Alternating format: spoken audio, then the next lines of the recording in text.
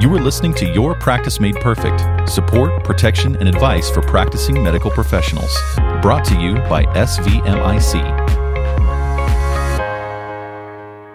Thank you for joining us in this episode of Your Practice Made Perfect. This is the third of 3 episodes with attorney Scott Hickman, in which we discussed HR issues that practices can face. So, if you haven't heard the other 2 episodes with Scott, you'll want to make sure and go back to listen to those. You can find links to those in the show notes for this episode. Now, let's pick back up with attorney Scott Hickman, who practices in the area of employment law and business dispute resolution, as he continues to share his experience with HR issues and fostering a healthy work environment. So between January 1st and January 15th of each year, I undergo what's called an employee review. I meet with the vice president of the claims department where I work here at SVMIC, and we have a review every year that talks about my performance, what I've done well, what maybe I could improve in the future. So what advice would you give regarding employee reviews? Well, first, it is important to do them on a regular schedule. Treat them from the employer's standpoint as mandatory, not optional. Right. It's the kind of thing that's easy to let slide, especially if you're in a smaller environment where things may not be as regulated as they are here at SVMIC, where you know you have a regular schedule, but they really are very important to do on a regular basis. And the other thing that it's really important is to be honest in them. If an employee has performance deficiencies, they should be addressed constructively. If you're simply doing employee reviews and everyone checks the box at 4 out of 5, everyone's acceptable, that's great if that's the case. It's unlikely to be the case. True. And then when you have a claim down the road and you want to claim that the employee has performance issues and those performance issues have been long-standing, the first thing that anyone's going to look at is the employee performance reviews. And there you have it in writing with your signature on it that this employee meets expectations and has done so for 9 years in a row. Yeah. That becomes difficult to explain later on if something happens and you didn't address it up front. And, it seems to me that that's really beneficial, to be honest, not only from the employer standpoint, but I think most employees want some constructive criticism. They want to know, what can I do to provide more of a benefit, more of a service to this practice? They want to be a part of what's going on. And if there's something that they can do better, they would like to know that so that they can become a better employee, because they're part of the team and they really want to help out as much as they can. I think you're absolutely right about that, Jay. It in some way cheats both the employer and the employee not to have those types of constructive conversations. Plus, let's assume for a moment that in a singular instance, the opposite is true. If you have an employee that's not open to constructive criticism and doesn't seem to want to work towards improving their job performance and being a part of the team, don't you want to know that as well? Yes. And you learn that by having these types of conversations. I think the most constructive advice that I can give is to be candid and be honest in these employee reviews. Too often they're simply dreaded and you want to get through them as quickly as possible so you feel like you can check a box. But if the entire process is a check-the-box process, it can be problematic after the fact. So then one of the ideas that might grow out of an employee review would be a performance improvement plan. So tell us a little bit about what is involved with a performance improvement plan. Performance improvement plans are very constructive and, in my experience, underutilized tool to improve employee performance.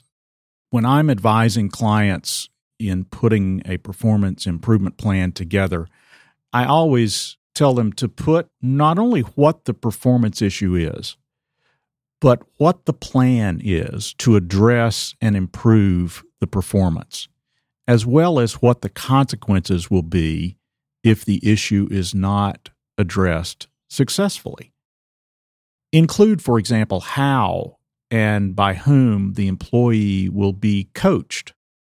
For example, by stating, I'm going to meet with you every week for the next month or every other week for the next 90 days in order to go over what process needs to be addressed and how well we're doing in dealing with the problems that are before us. So a good performance improvement plan, in my mind, is less of a disciplinary notice, although it serves that purpose. It's less of a report card, although it serves that purpose. But if done properly, it's a communications map that guides both the employer and the employee to successfully mitigate any deficiencies that exist. We know that good communication is the best tool we have to increase the chances of being successful in these instances, and a performance improvement plan can and should facilitate that type of communication. I think you make a great point with the performance improvement plan that it needs to be something that explains to the employee how they will be coached. In other words, I can't just have an employee review with you, Scott, and say, okay, here are some things that you need to fix. Now go fix them. Instead, you can have a plan that says we're going to work together because I know that together we can fix these problems, we can address these issues, and it doesn't just leave the employee out there hanging to defend him or herself.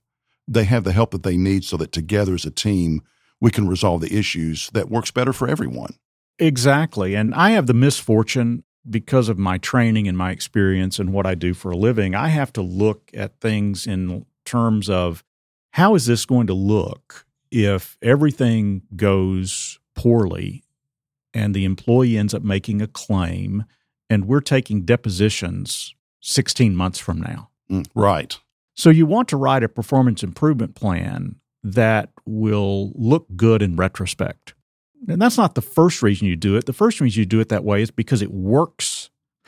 Yes. It's a better way to do things. It's more collaborative, et cetera.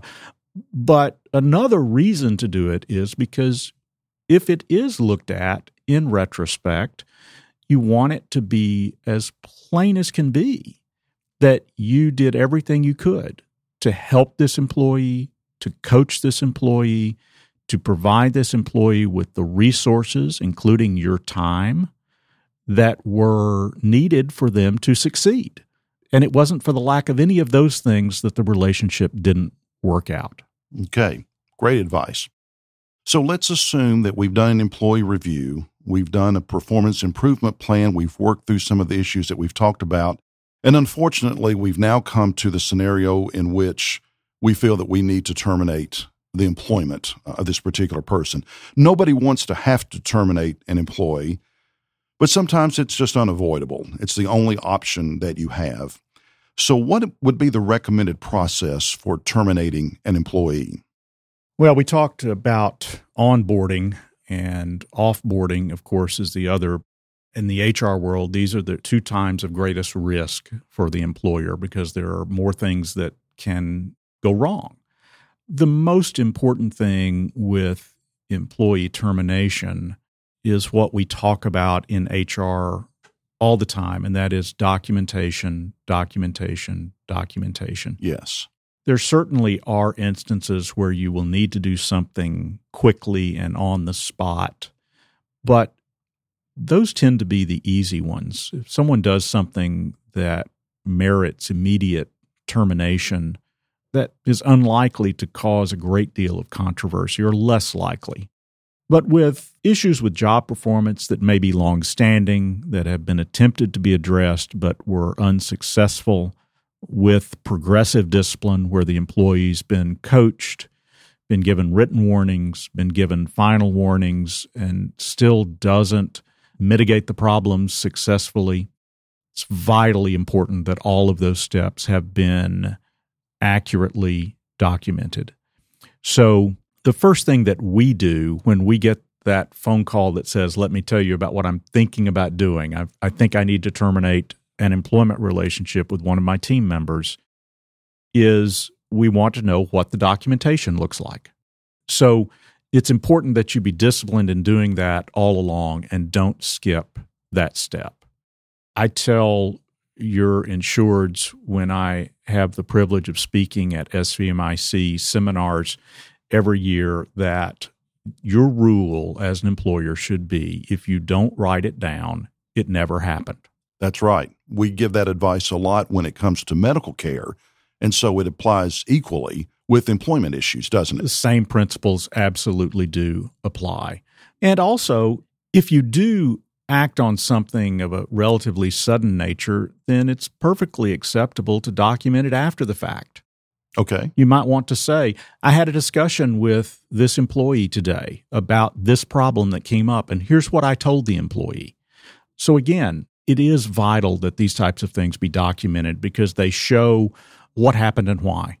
And they're your best assistance in the event that any type of post-employment claim is made by the employee. So that is the best advice that I can give. And if there's just one thing that a listener does because they've listened to this podcast, I'd put that at the top of the list. Document those types of interactions. Just be relentless in documenting. So after we have all of this documentation in place, what is the law or maybe the recommendations about how long that you should retain all of the documentation that you have regarding a particular employee? I'm old enough to remember when this used to be a hard question. Okay. Because we had a thing back in the day called paper. Yes, I remember that. And so the idea of how long to keep files used to actually be an issue of some expense and logistical difficulty. Various regulatory obligations have different numbers on them. I've always given my clients 7 years. Okay. Part of that is because of the way the statute of limitations for some claims work in Tennessee. Might be a different number in other places. But the good news is now we can digitize these types of files, and storage is insanely cheap. So just make sure that you're taking advantage of that. And the fact of the matter is these types of files in most instances are going to be kept indefinitely now. Because the cost isn't what it used to be. Exactly.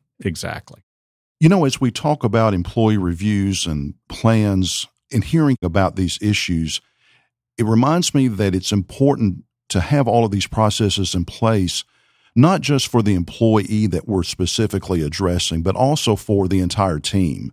It seems to me that if an employee of a practice sees how one of the employees is being treated, and if they feel that that employee is being treated fairly in terms of having a plan in place, coaching is being done, documentation is being done, that it just creates a great work atmosphere for everyone, and it really benefits the practice as a whole rather than just something that you specifically have to do for one particular employee. Jay, I think that's exactly right. I always try to mention when I teach seminars that from an HR perspective, what you want is consistency. Employees expect you to be consistent in the way that you treat each of them compared to their coworkers.